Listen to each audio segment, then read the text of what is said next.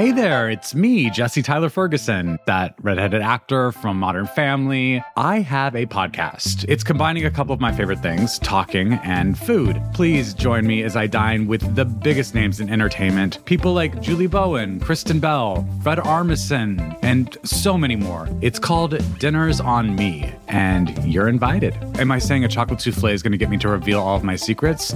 Yeah, I am. Listen now, wherever you get your podcasts.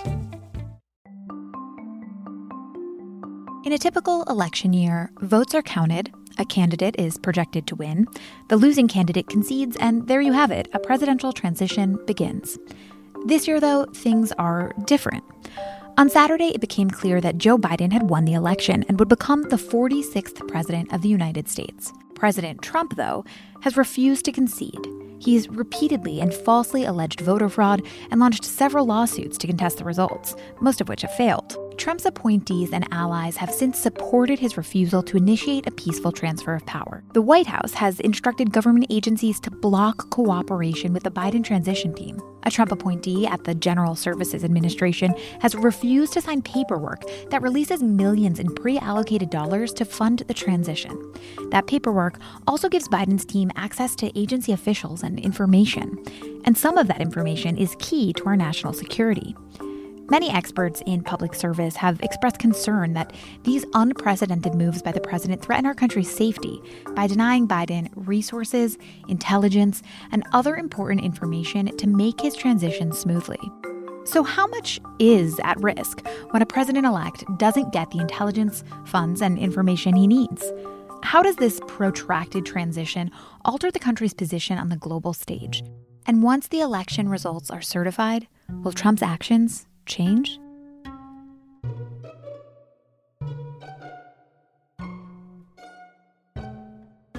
This is Can He Do That, a podcast that explores the powers and limitations of the American presidency. I'm Allison Michaels. Later in the show, I talked to Shane Harris, national security reporter at The Post, about the ways Trump's blocking of the formal transition process can harm our nation's safety. But before I spoke to Shane, I looked back to an interview I did with David Marchick back in September in anticipation of where we find ourselves today. As the director of the Center for Presidential Transition at the Partnership for Public Service, David knows the ins and outs of presidential transitions quite well. So I asked him exactly how the transition process normally works.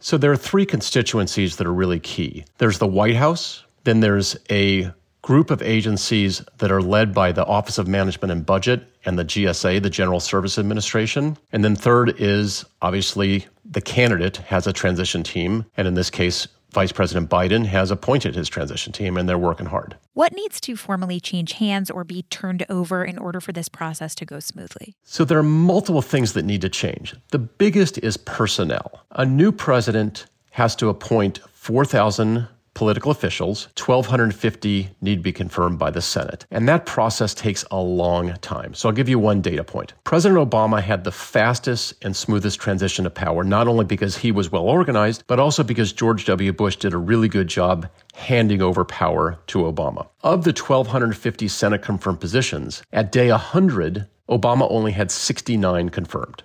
69. And by the end of the full year, he had less than a third of all the positions confirmed. So it takes a long time to staff a government. If you take the non-Senate confirmed positions, there are about 4,000 total. Obama had about 2,100 in place at the end of year one. So even though he had the best transition launch ever, he still only had half the government in place by year one. We're now in a pandemic. We have a deep economic crisis. We have a social crisis. And we have a political crisis.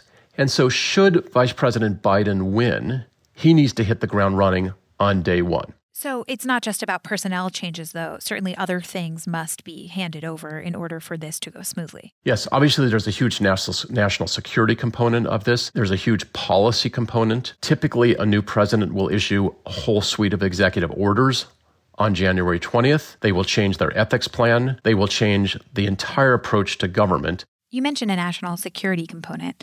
One thing an incoming president needs is knowledge about the national security threats facing this country. Are there circumstances where a president might not receive the intelligence he needs, or are there safeguards to ensure that he does?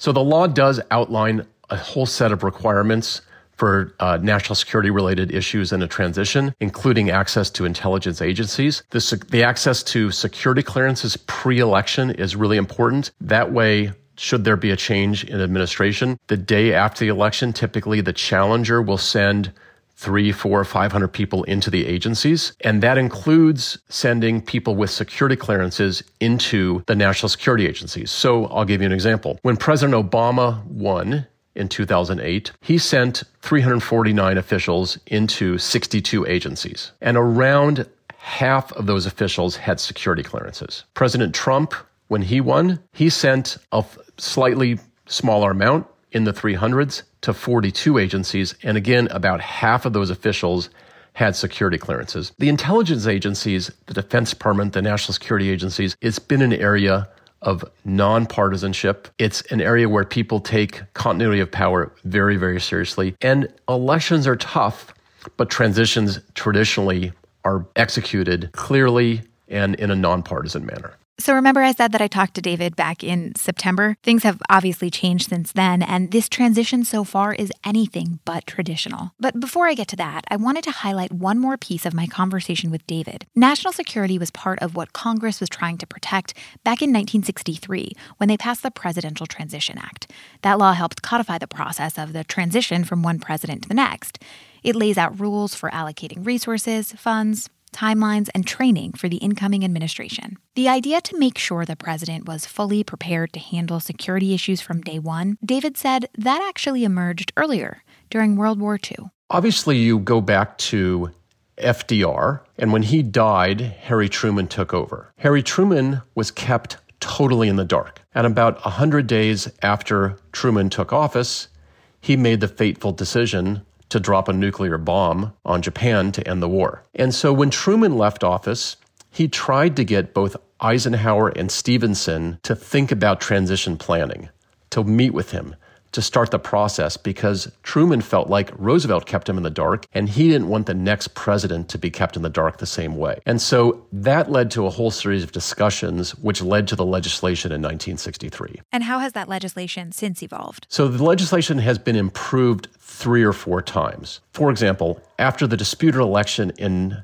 2000 between Bush v. Gore, that transition was shortened from 75 days to around 37 days. And the decision was made that the challenger at the time, George W. Bush, would not benefit from all the transition services, access to space, access to computers, access to security clearances, until the Supreme Court ruled. So Congress passed legislation after that disputed election that basically mandated that the challenger in a disputed election should benefit from all those services. Another example is post 9/11. George W. Bush came into office, he had a shortened transition, and 8 months later, obviously, 2 planes hit the Twin Towers, one of the worst days in American history. The 9/11 Commission report, when they did their autopsy on what happened on 9/11, found that Bush didn't have all his people in place.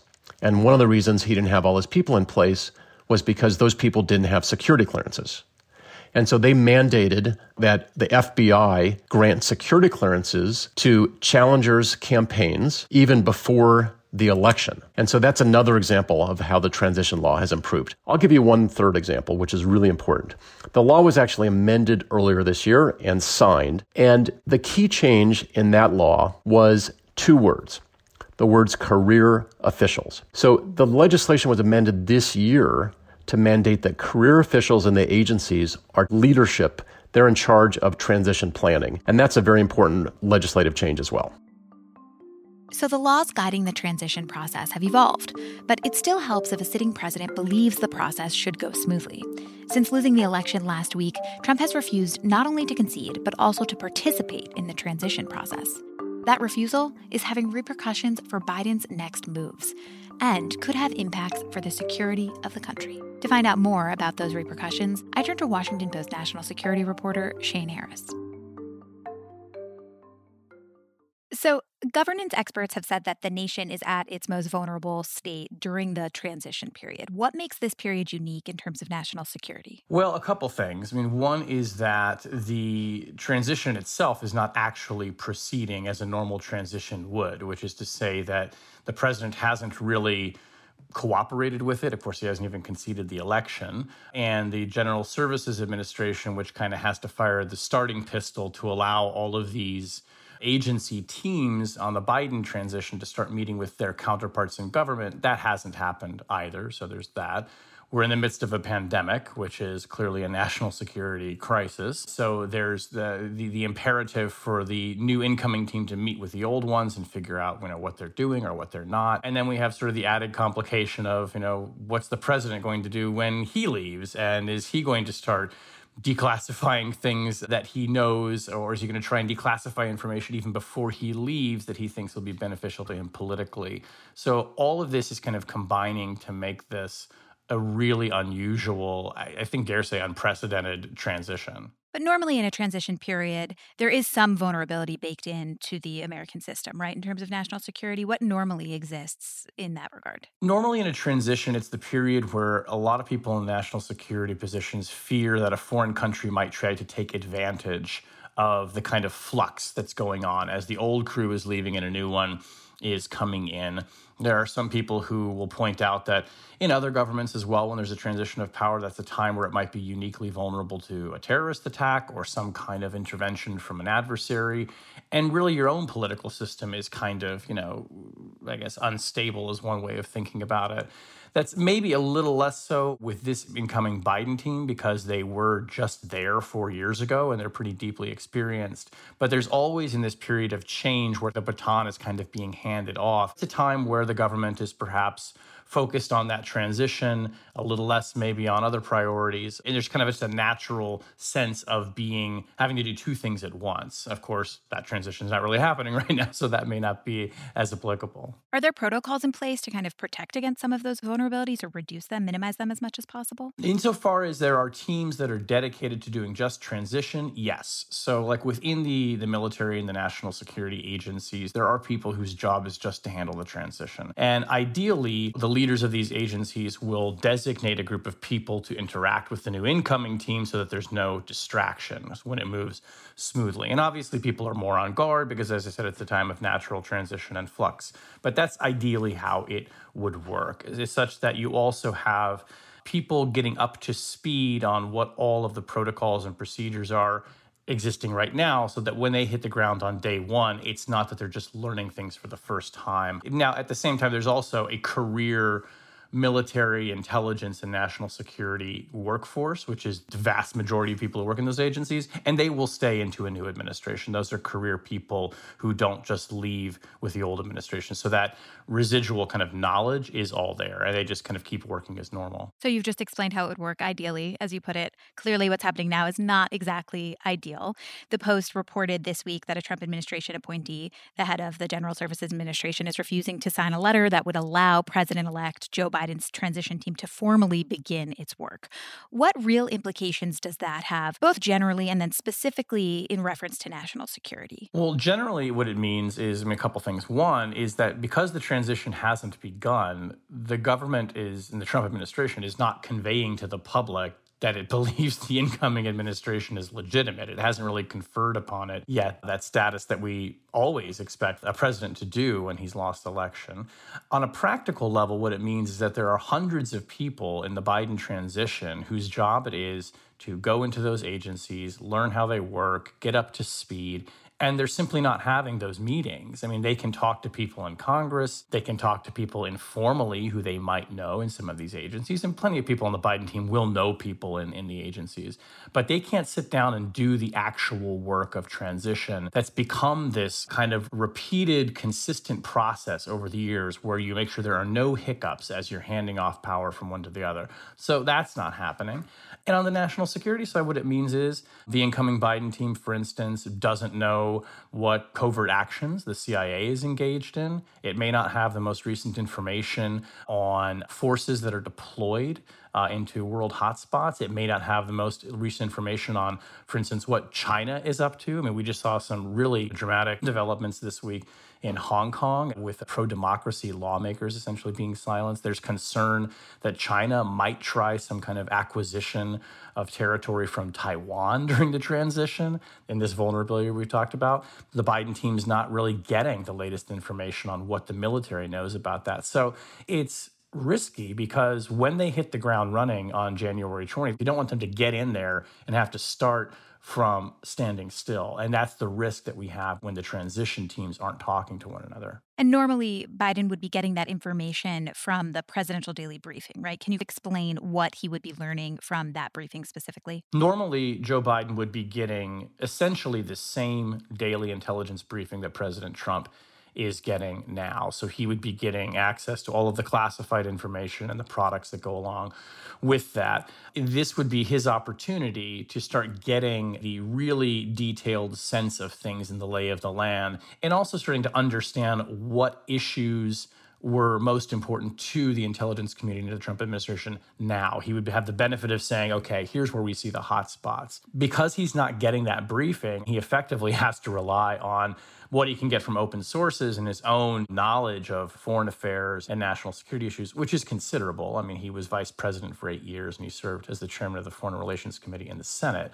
But because he's not getting that briefing book, he's not really getting his finger on the pulse of what the intelligence community thinks the president needs to know every day. Could an unprepared president-elect in and of himself be a national security risk by not knowing the pieces of the puzzle that he needs to know on day one? And I ask that because are there ways that the intelligence community could have a legal basis to circumvent the ongoing transition, kind of just give the president-elect the information that he needs? So to your first question, is he a risk? I think it's a larger systemic risk when you have a commander-in-chief that's not being brought up to speed quickly. Now, that can be remedied pretty fast. If there is something urgent and highly sensitive that's not been made public that he needs to know, that he doesn't know, you could imagine them basically pulling him aside shortly after the inauguration and briefing him very quickly. That's not ideal. You want him to know beforehand. Could the intelligence community circumvent and go around and give him the briefing anyway? I don't think so. It is essentially up to the president to decide to give that briefing to his successor. The president decides what is classified and what can be shared and declassified. There may be ways sort of informally in some of these transition interactions, if they start to happen,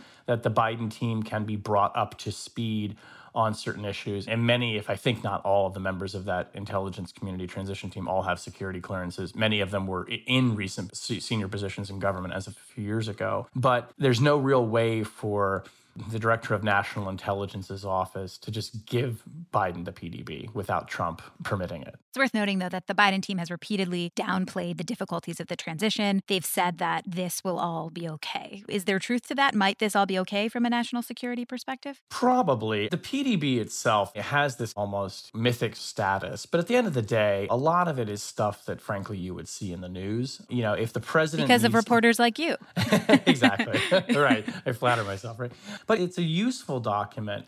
But the things that Joe Biden really wants to know right now are, okay, where do we have covert action going on? Where do we have stuff that's maybe not even acknowledged? Those aren't necessarily things that would be in the PDB. That's why it's important that they be getting these kinds of details, or the President Trump, frankly, tells President Biden about them. I think that their confidence on the Biden team that this is not really a big deal is partly informed from the fact that he has so many people who have served in senior national security positions, and they've been waiting for 4 years to get back in there. They have ideas, they have plans, they have their own contacts in other governments. I think they're going to have a pretty good and robust sense of the state of affairs in the world. Not the most recent classified intelligence, but sometimes that stuff's even less revealing than we might like to think it is. All right, I want to move on to some of the personnel pieces of this story that we've seen unfold over the past few days. On Monday, days after Biden won the presidency, Trump fired Defense Secretary Mark Esper. How would you describe the relationship between Esper and Trump? What led up to this firing? It was a very tense relationship. There are kind of two proximate causes, I think, of his dismissal. One was his opposition, kind of a bit after the fact, of deploying forces during the protests over the summer in Lafayette Square, where President Trump will remember, forces kind of gassed the protesters there who were protesting George Floyd's death and police brutality. And so he could do a photo op in front of the church across from the White House. Esper had said this was the wrong thing to do. That really upset the president. Esper has also, I think, with other top generals in the Pentagon, been opposed to a rapid pullout of troops from Syria and Afghanistan. And President Trump has been really determined to do that because he feels that it's a campaign promise that he made. And there's some reporting to indicate that he wants to do that before he leaves. And so that this may also have been sort of the last straw. Esper Trump sees as somebody who has slow-rolled a lot of his orders. He sees him as kind of an oppositional force, if you will. And for the president, if you're not expressly doing what he commanded you to do, I think that animosity builds up. And with Esper, I think he just saw him as somebody who wasn't really looking out for the president's best political interests, and that's why he had to go. He had been rumored to be sort of on the chopping block for quite some time, and I'm pretty sure that this firing didn't come as a surprise to him. I'm just not sure I understand why Trump would fire Esper with basically 2 months potentially left on the job here as his administration comes to an end. Why was it so important to Trump to do this, and why bother doing it now with only 2 months left? Yeah, you're asking the question that we're all asking right now, and we're trying to figure the answers. So one possible answer is, frankly, just spite. That this may be a period where President Trump is taking revenge on people who he sees as either his enemies or people who have blocked him, and he wants to have the pleasure of humiliating the Secretary of Defense in this way. We know that he has done this with other cabinet secretaries as well, fired them quite unceremoniously by tweet. There's also some speculation that what he's trying to do here is put people in place who will more rapidly accelerate some of the things that he wants to do in the last 70 days, possibly pulling troops out, possibly declassifying information from the Russia probe that he thinks will prove there was some deep state conspiracy against him. There have been a lot of indications that some of the things that the White House would like to declassify have been getting kind of jammed up in the bureaucratic process. There are officials that he's removing that, maybe in theory, now that they're out of the way, he could speed things up. And, there's also some thinking that he was planning a big turnover anyway, even if he did win, and that he was going to start installing people that he felt were far more pliant and politically loyal to him. And so what we may be seeing here is just the plan that he always intended to implement if he won, and he's just kind of proceeding as if he did. So because this is a podcast about presidential power, I understand that you're saying essentially Trump might use these next 2 months as president to exert his power over people, to do things that Trump wants to see done, even in these final moments, still just to get that last fight in. I think that's right. Donald Trump is someone who always fights. I think he lives for that. And I don't expect him to go quietly in this final 70-day period. I don't think he wants to be physically removed by the Secret Service on January 20th. But I think we should expect him to essentially be lashing out and to be very active in these final 70 days and pushing very hard to get done the things that he feels that his own officials prevented him from doing. Another personnel issue in the intelligence world is happening over at the CIA. Trump is reportedly considering firing CIA Director Gina Haspel, in part because he wants some Russia-related information declassified, and Haspel has argued that doing so would harm national security. In cases like this, how does the fact that the president is now a lame duck affect his ability to pressure agencies to do what he wants? I think his influence is actually weaker than it would be in a normal period. Taking the CIA Director Gina Haspel is a good example. From my reporting, she intended to leave at the end of his administration one way or another, whether it was just resigning or making way for a new director or being fired. There's not much time left. She's at the end of her career. I think she has no problems, going out with her head held high. What can the president really do in these final 70 days? Now, her mission there has been to insulate the agency from a lot of his whims and his lashing out. So I suspect she'll want to keep doing that. But because he's a lame duck president, and this is true for really any agency head, that influence wanes. These people in these senior cabinet positions are going to leave at the end of his administration anyway and make way for the new president. Firing somebody unceremoniously, that may be something that some of these officials want to avoid. But frankly, if you're Esper or Gina Haspel, you understand that the establishment knows what Trump is doing. And you're going to have the respect of people probably more than you're going to have their scorn. People are going to feel sympathy if you're Gina Haspel for being fired. It's a very strange thing that there are actually people in the CIA right now who have a lot of concerns and problems with the way she's managed the agency. If the president fires her, in some ways, he kind of makes her a hero. So I think in his mind, he's punishing these people, but he's not hurting them to the level I think that he might believe he is. I've been asking you mostly about how all of this is playing out here in the U.S., but I'm curious, too, how it's all perceived abroad. Specifically, Secretary of State Mike Pompeo was asked this week whether the State Department was participating in the transition, and he said they were planning for a second term of the Trump administration. Yet Biden has already begun making calls to foreign leaders as the president-elect, and those leaders have publicly congratulated him on his win as well. So what kind of national security challenges does this sort of dual messaging pose for the U.S.? I think messaging is part of it, right? I mean, there is a sense that the U.S. government is kind of a mess right now. It's in this sort of period of chaos, but the transition proceeds. And as you noted, these foreign leaders are reaching out to Joe Biden and saying, you're the president-elect. You're the guy we're going to do business with. And that continues as normal.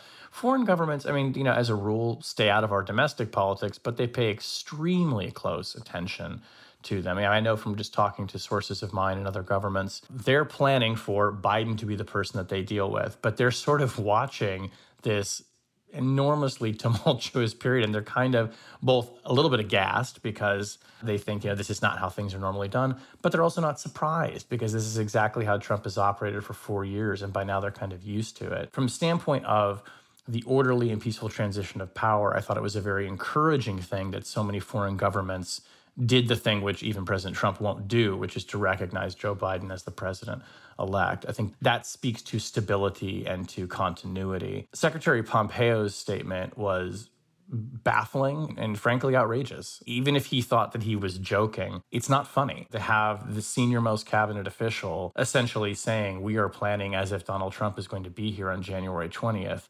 At this period of maximum tension that we're in right now. That doesn't send a great message to our allies. At the same time, I'm sure many of them are sort of looking at what Pompeo said and kind of shaking their heads and rolling their eyes and thinking, well, you're not going to be here on January 20th, so let's just move on. There's a lot of different threads here. What have your sources in the intelligence community told you that they're most concerned about in this delayed transition process? Their concerns are, I think, twofold. One, are more systemic. The idea that by not conceding and insisting that there was some kind of voter fraud for which there is no evidence, that the president will convince millions, tens of millions of people that Joe Biden isn't the legitimate president. And they're deeply worried about the systemic strain that puts on our democracy. I mean, that's a fairly existential problem. There are others who worry about, on a kind of more tactical level, the kinds of things that he could do in the next 70 or so days. Could he start recklessly declassifying information that might expose sources and methods of intelligence? That could be really bad. Could he launch some kind of ill-advised military action? There's worry about that. Would he try and use military forces to go onto the streets to quell protest or somehow project some kind of image of law and order, as he likes to say? There's concern about that as well.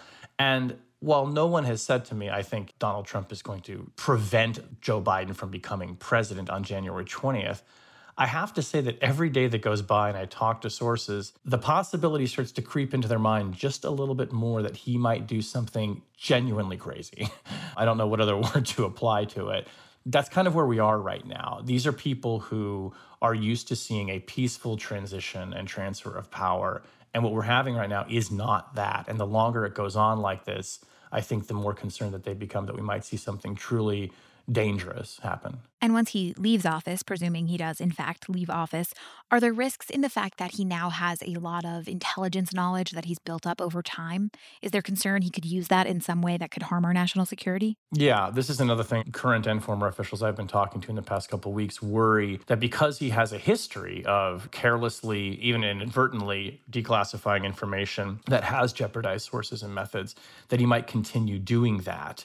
In a speech or at a dinner that he's attending, will he start bragging about things that he knows? Will he accidentally let something slip that he doesn't think is that revealing, but that an adversary might see as kind of a missing puzzle piece they've been looking for? And, candidly, there are those who say, look, he is massively in debt. This information that he has in his head could be valuable. Do we have to consider the prospect that the president might, if not outright sell information that's classified, might feel inclined to share it with people with whom he has a business relationship as some kind of, quid pro quo? People are really worried about this right now. And again, I don't think that they would be if he didn't have a history of violating norms and selectively and recklessly declassifying information. If he had behaved like a normal president, frankly, with regards to all of this sensitive information, you wouldn't have this kind of acute anxiety right now about what he's going to do as an ex-president and how he could continue to do damage to national security. I want to wrap this up by just looking ahead a few weeks from now. In December, the Electoral College electors will cast their ballots for the president.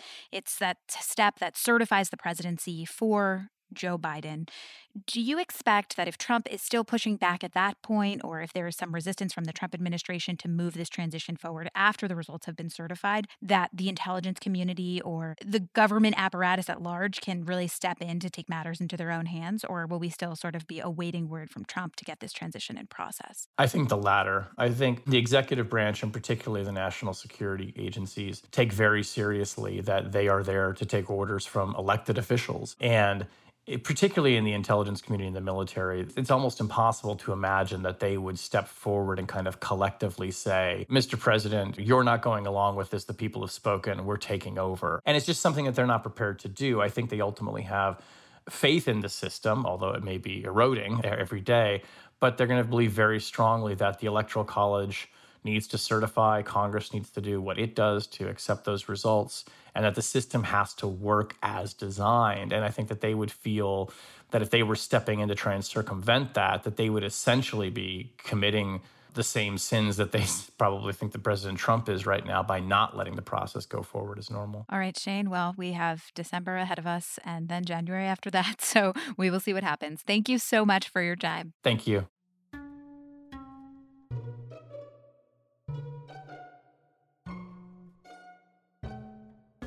If you like Can He Do That, I have a feeling you'll like another series from The Washington Post. The Post is bringing you an Amazon original podcast miniseries, drawing on the experience and insight of the Post's reporting staff and experts to retell the moments that defined the 2020 election. In this series, called The Next 4 Years, reporter Eugene Scott tells the story of how we got here and unpacks what the outcome of the election means for the future of our divided country. The Next 4 Years from The Washington Post premieres Friday, November 6th, exclusively on Amazon Music. And just one more thing before you go. By now, you've probably heard of the Presidential Podcast. It's a podcast from The Washington Post by my colleague Lillian Cunningham. She made it back in 2016 when she interviewed tons of presidential historians and created an episode on the life of each and every American president. Well, now she has a brand new, fascinating episode on Joe Biden and his place in the arc of American history. You can listen at washingtonpost.com/presidential or just search for Presidential Podcast on any of your favorite platforms. This has been another episode of Can He Do That? Thanks so much for listening. Can He Do That is a team effort here at The Post. It's produced by Arjun Singh and Ariel Plotnick, with logo art from Loren Boglio and theme music by Ted Muldoon.